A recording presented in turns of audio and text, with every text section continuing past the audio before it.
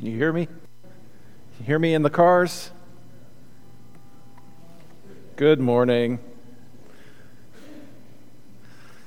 As we begin this morning, I have one special word I want to say to you. Potluck.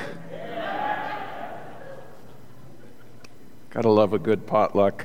Excited about that. Thank you for joining us. Glad you're here with us this morning. For those in the parking lot and those in the building here, praise God. So as we get into our lesson this morning, I kind of want to just review quickly what we talked about last week. We talked about these strange in-between times that we live in now. And I asked us to think a little bit philosophically about what that means, because while it's one thing to say the kingdom of God is now here and available among us, it's not the only kingdom available to us. Its final culmination has not yet come to pass, because we still have to deal with a lot of horrible and ugly things in this world. And so we continue that prayer with the saints who've prayed this, generations who've gone before us. Your kingdom come, your will be done on earth as it already is being done in heaven. Because the kingdom of God is not the only kingdom available. It's not the only kingdom that will distract you. It's not the only kingdom that will potentially harass you and demand things of you. And we still don't live in a time where every knee has bowed and every tongue confessed that Jesus Christ is Lord. There's still a lot of knees that have not bowed. So I called it the War of the Kingdoms. So, not the war of the worlds, but the war of the kingdoms that are fighting. The kingdom of God versus all the other kingdoms available out there to us. And just let me say, not every kingdom is an enemy kingdom. There are a lot of good kingdoms out there. And I think about the kingdom of Calvin. The highest potential for my life is to take Kingdom Calvin and align it with God's reign and the kingdom of God. See, the kingdom of God is the umbrella, and it calls all other kingdoms to pay tribute and calls them into submission. So we asked several questions. Why is it so hard to trust Jesus' words that God is going to be there to take care of us? Well, sometimes there's not a clear advantage that we're given. Okay, if you just look at the circumstances of life in this world, if you look closely, there's great advantages just that come from living a life free from sin and living a life that you're not marred by all the garbage, and you live with some wisdom, with your relationships and wisdom with your finances.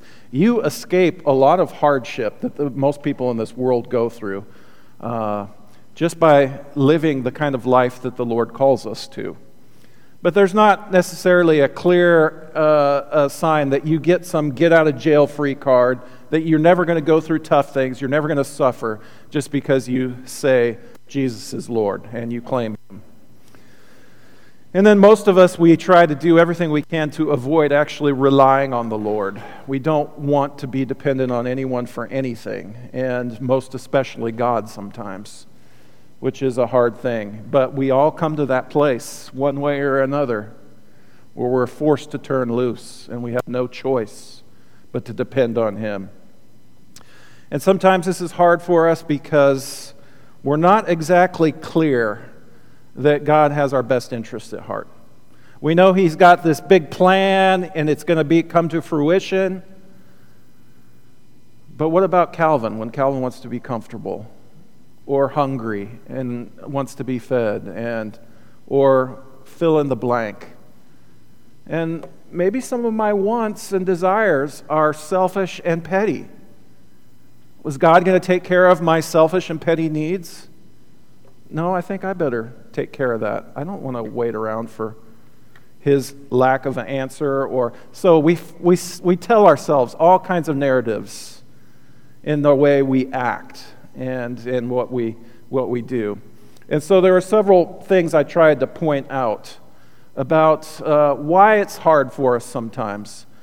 First of all, God does not typically deal in the irrefutable or undeniable, meaning He isn't like fireworks in the sky that are so clear that you have no choice but to believe. You always have a choice. And every person, he gives us the keys to our own heart. And that's why praying for people's hearts to change, it's such a difficult thing, is because we get to make that choice ourselves.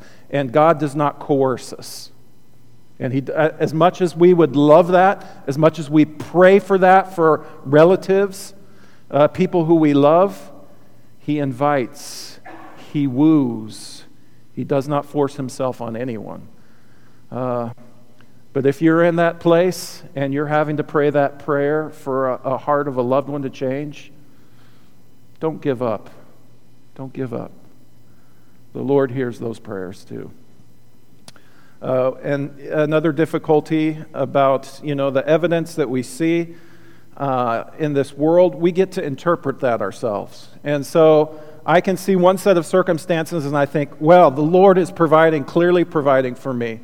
And other person will look at that same circumstance and think, I did a pretty good job. Maybe it's just karma rewarding me, or my own smarts, or my own wits, or my own... It's the king of Babylon who says, look at all I have made and what I have done, and then is cursed by God. And just like that, his mind is gone, and he's eating grass on the hillside like a cow, like a beast of the wild, or a beast of the field, and go that quickly.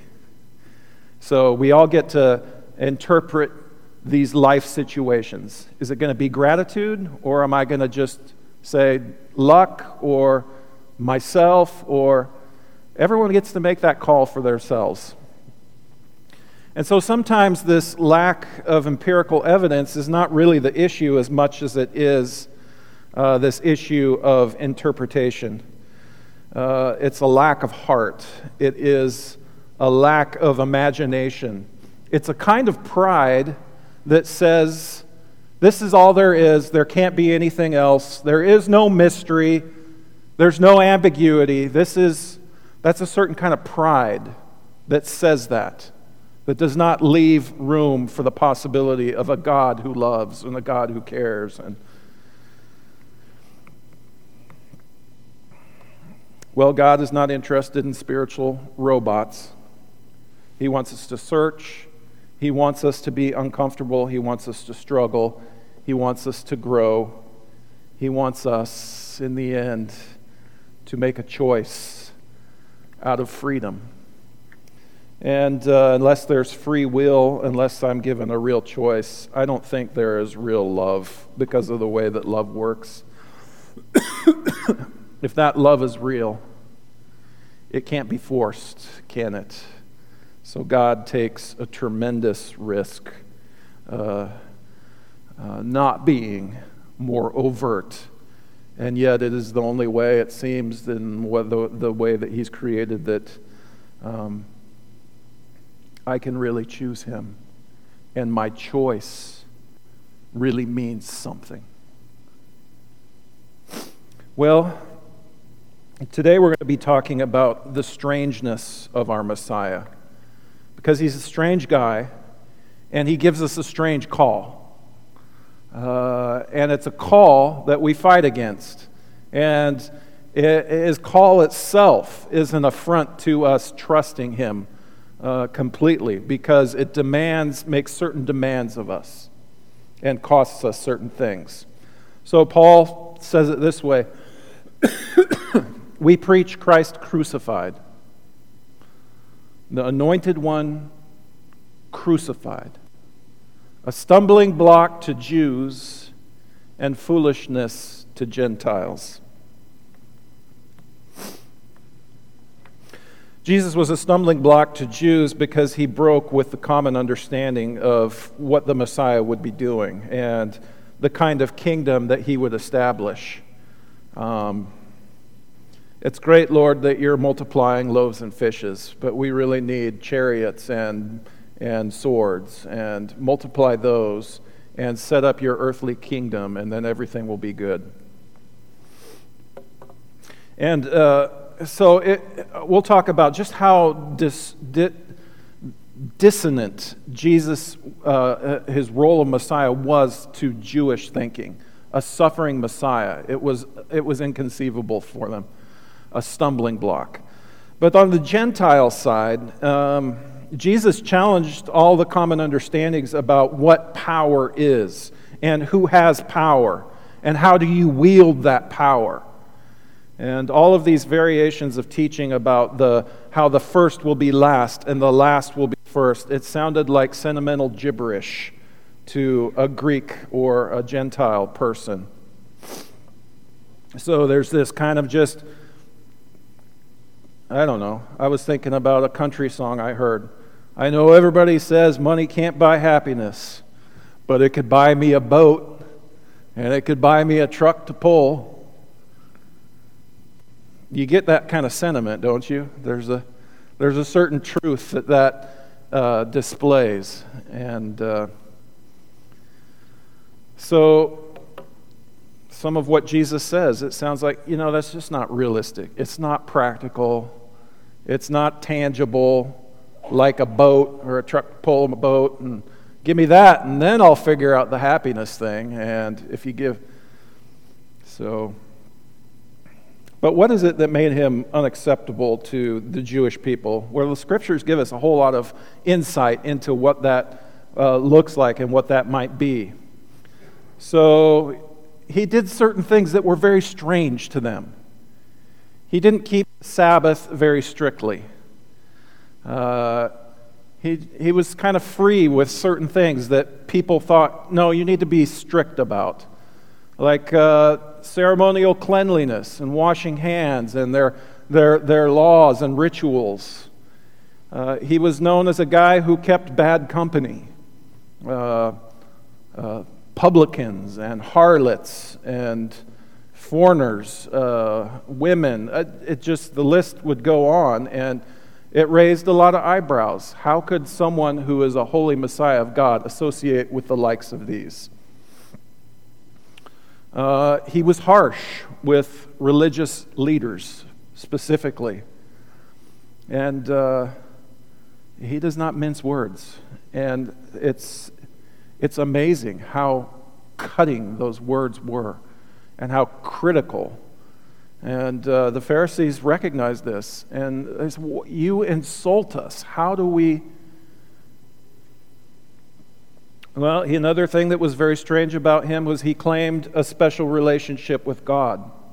In John's Gospel, he uses the word Abba. That's a child's word. Daddy.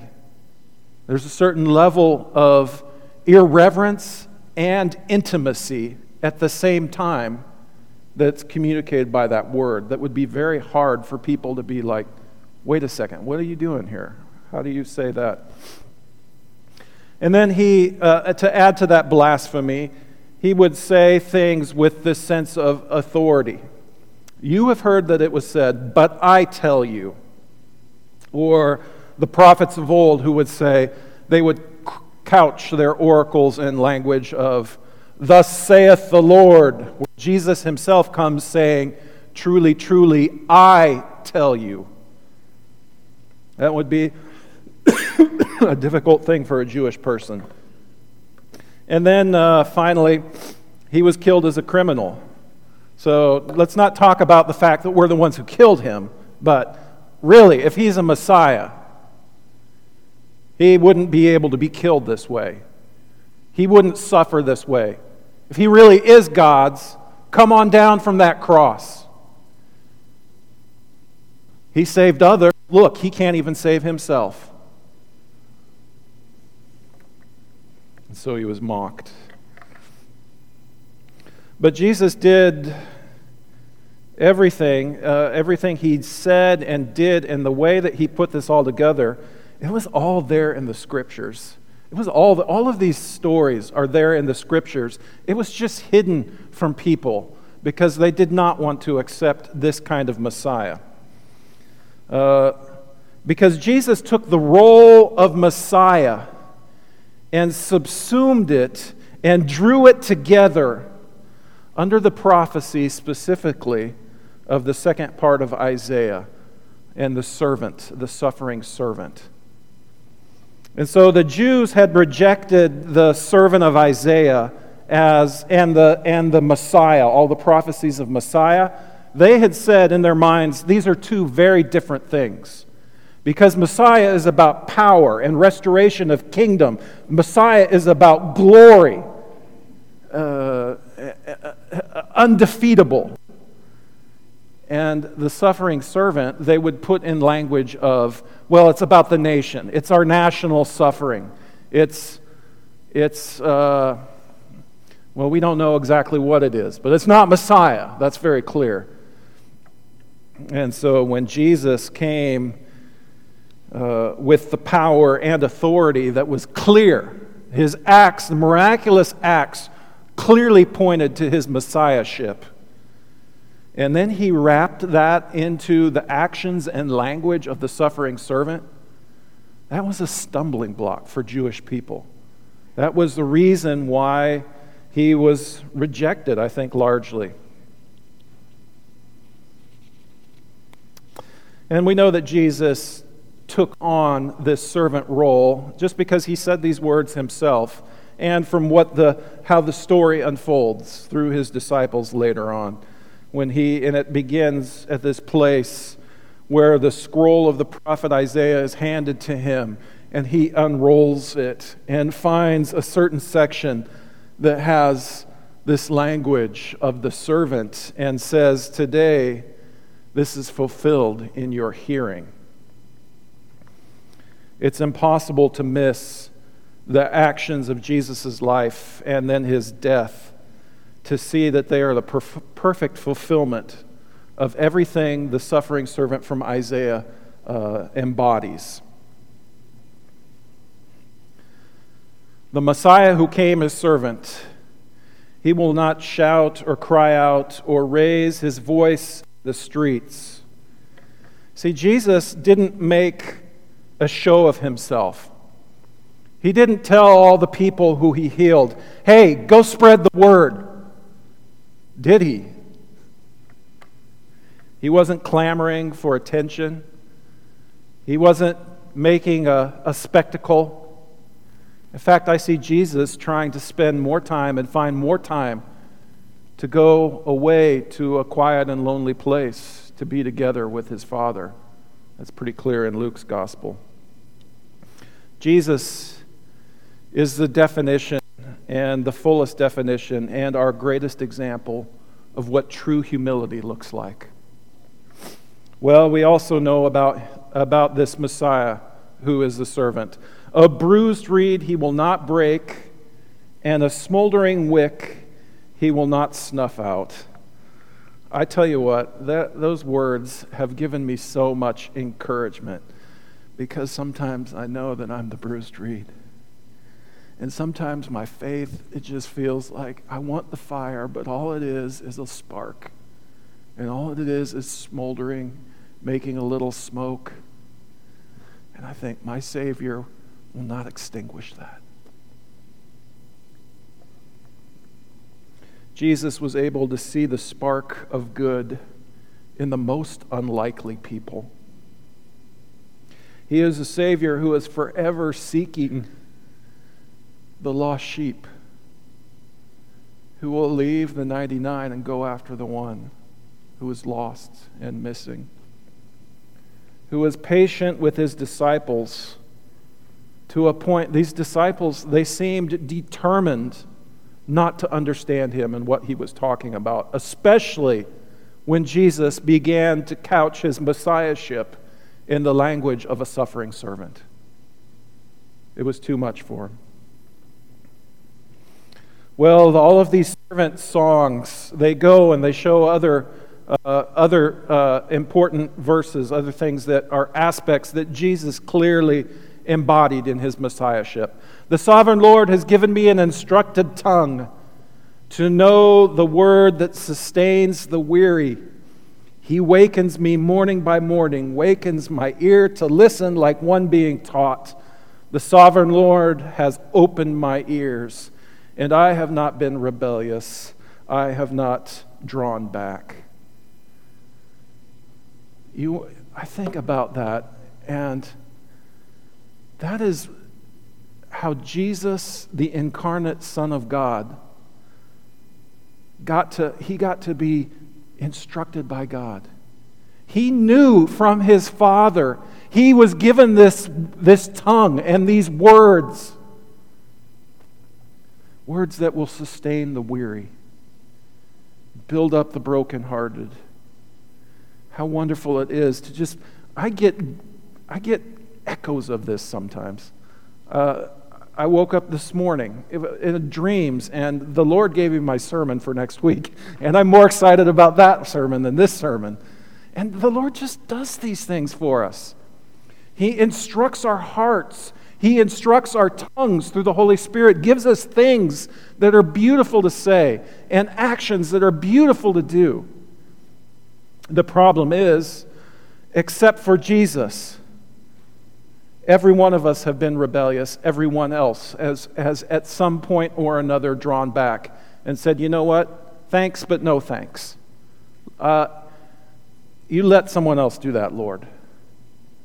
Jesus was not like that. He was not rebellious, ever. So Jesus was the only student in God's school who always did what he was told and always turned his homework in on time, never cheated. So much so, he trusted his Father that at the very end, when humanity has done his very worst to him, he still is able to say, knowing what was coming, nevertheless, not my will, but yours be done. I offered my back to those who beat me, my cheeks to those who pulled out my beard. I did not hide my face from mocking and spitting. Because the sovereign Lord helps me, I will not be disgraced. Another great verse. He suffered shame on our behalf.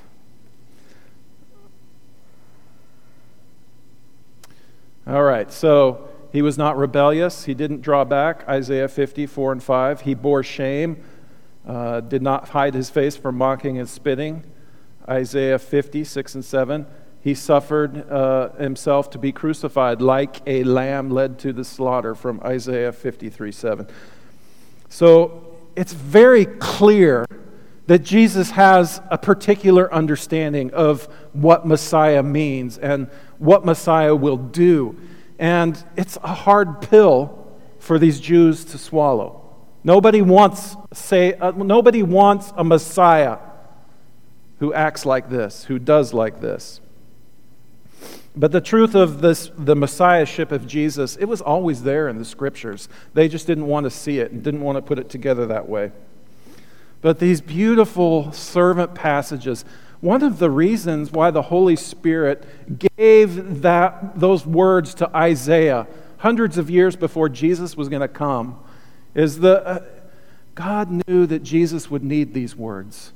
And so those words are there, given through the Son as well as the Father and the Spirit. And yet, in the mystery of the incarnation, they were there for the Son to be discovered and encouraged and to understand his role as God's anointed more clearly. Beautiful thing. You see, I think from a very early time on, Jesus knew that his ministry would end in rejection and in death. And he knew that he was the servant. And so it's a great irony for us that the kind of Messiah Jesus was, the Messiah that we most desperately need, is also the Messiah we are most likely to reject, whether you're a Jew or a Gentile. He can be a stumbling block for one group, and just this Christian business, whatnot, it just sounds like foolishness to so many. Because we all know it's about power and money and getting everything that I can get and taking care of myself. And he who dies with the most toys wins. And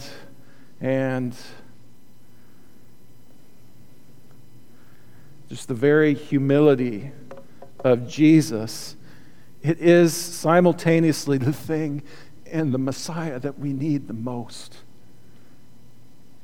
And it's not that any of us are trying to spit in his face or pull out his beard, but because he is humble, because he does not force himself on us. He's also so easy for us to just ignore. So easy for us to say, find someone else. So easy for us to say, thanks, but no thanks. I've got my own plan. I've got my own kingdom. I've got my own ideas. There's an irony there, isn't it?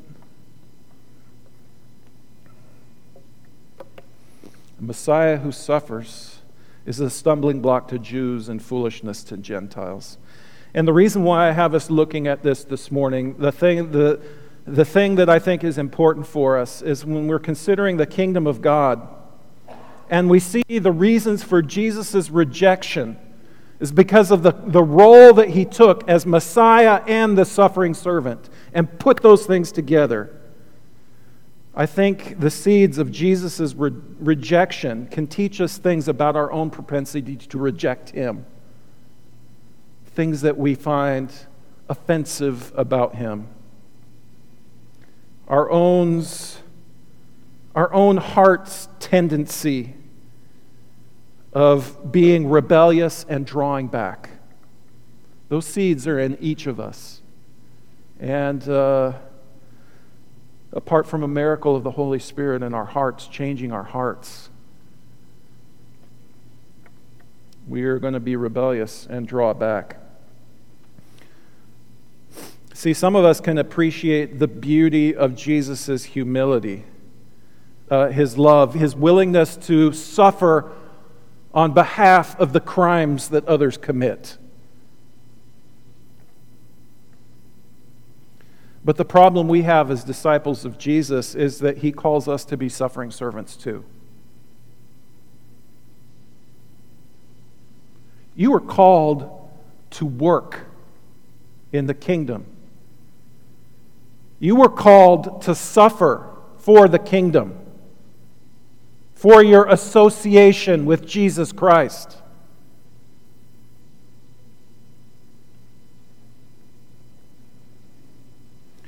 And the price of admission to the kingdom of the suffering servant is to become a suffering servant yourself.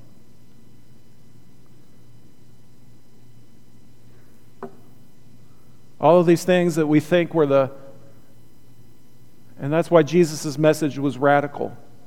No, none of that matters. But here, you take up your cross and you follow me. And so the price of our admission, entering into the kingdom of heaven, the price of us coming under that reign, is that we need to strip ourselves of pride and become like a little child. Strip ourselves of pride, admit our neediness, admit our brokenness, stop pretending, stop presuming. And I think I find in myself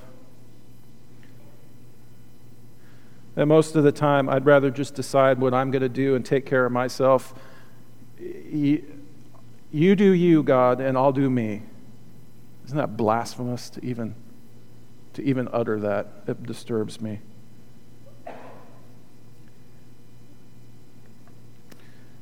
And we see that part of ourselves. We see that part of our heart. And that knowledge that we are the rebellious students and that we are the ones who have drawn back. We see that about ourselves and we hate it. We hate it. We hate that it's there. We hate that it's a temptation to us that never goes away.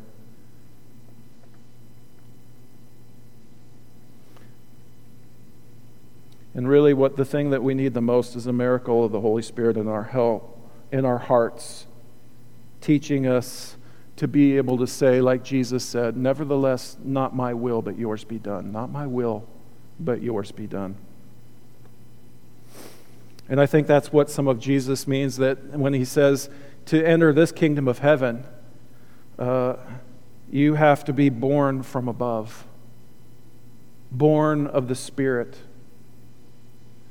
Because it's without the miracle of the Holy Spirit teaching us to say in our hearts, nevertheless, not my will, but yours be done. The miracle of the Holy Spirit invading those parts of our heart and our lives that we've said, not this, Lord. Thanks, but no thanks. I want that porn. I want that money. I want that boat. I want that pot. I have anxiety. I need that alcohol.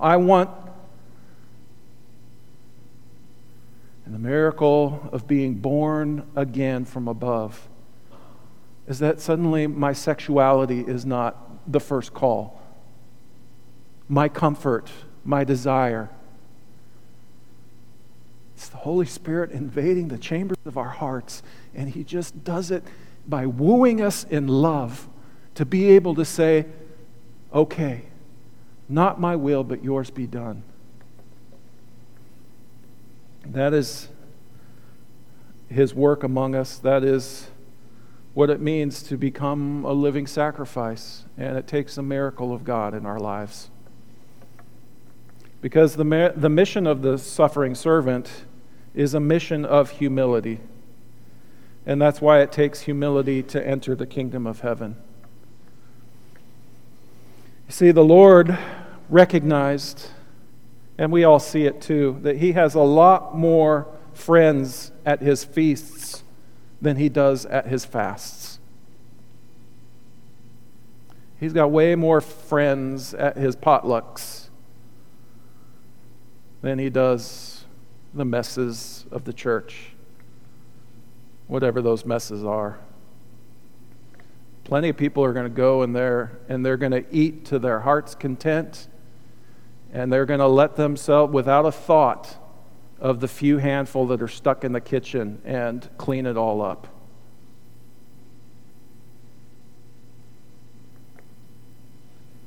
See, the kingdom that God gives us is a kingdom that is entered through humility. Maybe we'll have tons of, because I preached that today, maybe we'll have tons of people in the kitchen. See, there are times that working for the Lord, it feels joyous, it feels light, it feels glorious. It's a glorious thing for me to do my job and get to be able to preach words of truth and share the things I think that other wise teachers and the Holy Spirit has been working with me to craft these things. I get excited about it. I get to share these things. I'm eager to share them. I want to be the guy who gets to be there when the miracles happen, when glory happens, when we get to cast out the demons and kick down the gates of hell and witness miracles. Show me that, Lord, and yes, of course I'll be all in. But most of the time, I don't know, if you don't want to believe me about this, ask the elders. Ask elders' wives. Ask your church secretary. Most of the time, ministry in the church and service to the Lord, it feels more like we walk into a room and we're given a bag and a scoop and said, go clean up the dog messes in the backyard. Sometimes the kingdom work, the ministry that we're given, it comes to us that way. And I know what that face looks like, because I'll say to Sadie or Haley, hey, would you go clean up Chai's messes in the backyard? And there's a face associated with that request that they cannot hide. It's there. Because if someone asks me to do that, suddenly I know that face and I have that face. You want me to do what? That's not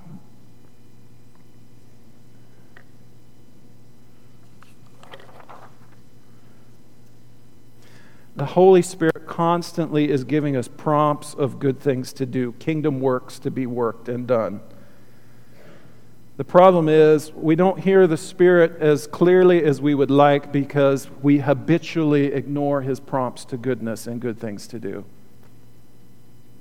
Send someone else, Lord. Have someone else do that. That's not my job.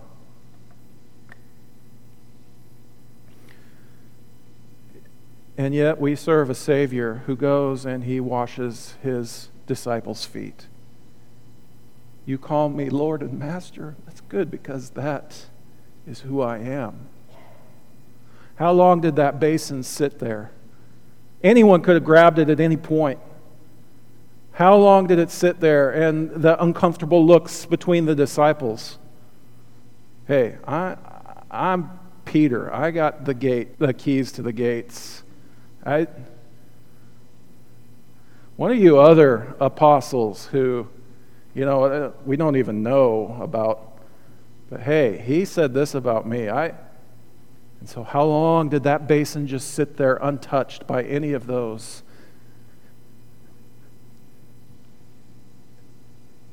Until God Himself came and took it up.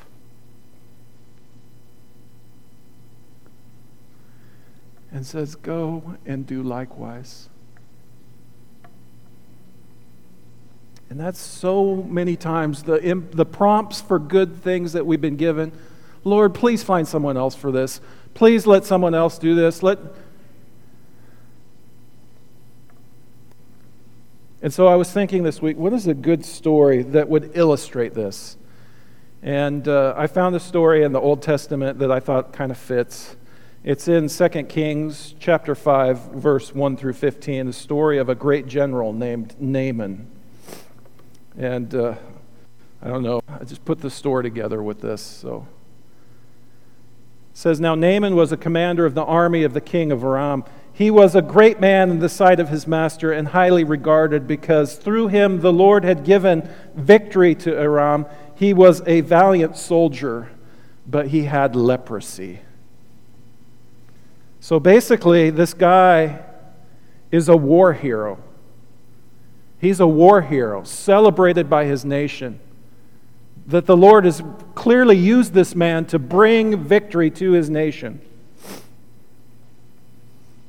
But he has a problem. He's come down with leprosy. And he's suffering. And then he hears rumor through servants that maybe there is a prophet in Israel who could possibly cure him. And so he gets permission to go from the king. He gets all this silver and gold and extra sets of clothing. He goes with chariots and horses and pomp and circumstance on this mighty quest to find the holy man of God to be cured of his leprosy. It's a great undertaking, a great journey to find a miracle of cleansing.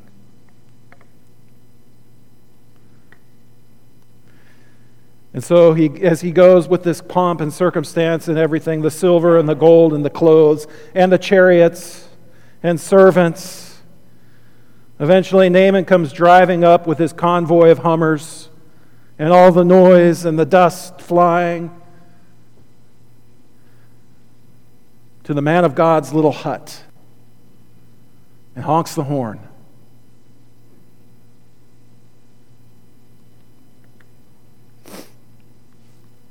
So Naaman went with his horses and chariots and stopped at the door of Elisha's house. Elisha sent him a messenger to say to him, go wash yourself 7 times in the Jordan, and your flesh will be restored, and you will be cleansed. Period. Stop. That's it. And Naaman wasn't used to being treated that way. See, Elisha didn't even go out and meet him himself. He sends a servant with a sentence to say, after I've come on this quest to do this, and I'm going to... That's how most of us treat the kingdom of God and the work that God gives us to do.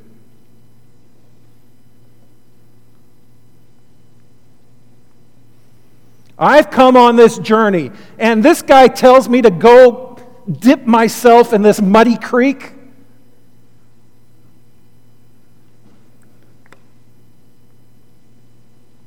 So many times the gentle nudges of the Holy Spirit come to us. You want me to do what, Lord? You want me to hang out with who? You want me? Lord, find someone else to do that, please. But the story goes on. Naaman went away angry and said, I thought that surely he would come out to me and stand and call on the name of the Lord his God and wave his hand over the spot and cure me of my leprosy. Are not Abna and Pharpar, the rivers of Damascus, better than any of the waters of Israel? Couldn't I wash in them and be cleansed? So he turned and went off in a rage. This was an affront to his pride.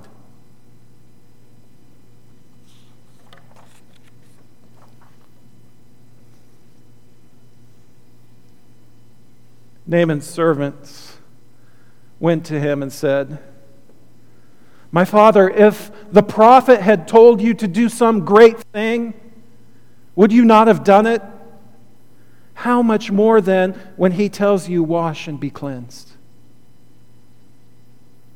So he went down and dipped himself in the Jordan 7 times, as the man of God had told him, and his flesh was restored and became clean like that of a young boy. Isn't that a great story?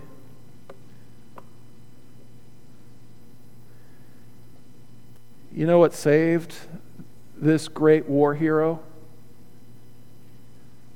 Servants who could see things that he could not see because of his pride.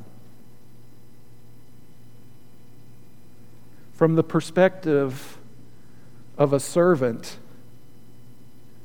you are going to be able to see things that the prideful will never see.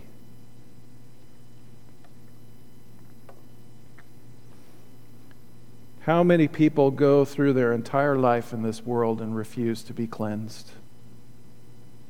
Refuse to go dip themselves in the simple task in the river to be cleansed and washed?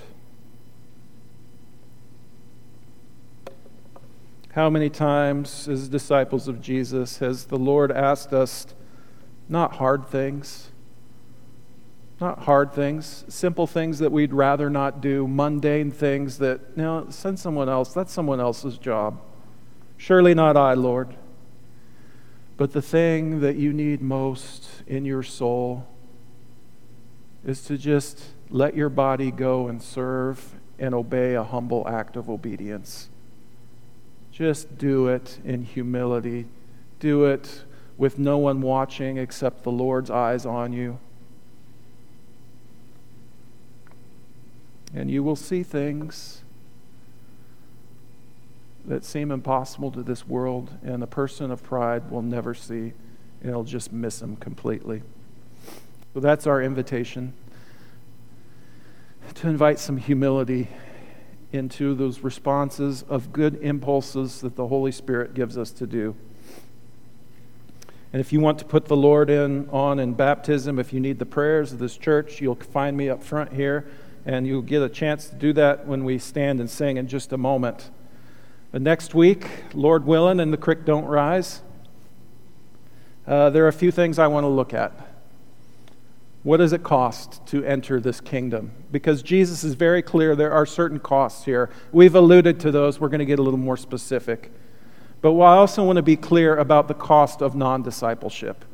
Because everyone is like clamoring about, the cost of discipleship is so great. Do you ever stop and think about the cost of thumbing your nose to God, of ignoring Him completely and walking Him away from everything that He wants and desires for you in your life? There's a cost of non-discipleship as well we need to talk about. And finally, what is it that this kingdom actually gives us? We're going to talk about that. What does it give us now, and what does it give us in the age to come, in the age of the reign of God that is already breaking in to lives and hearts this very moment. So let's stand and sing together.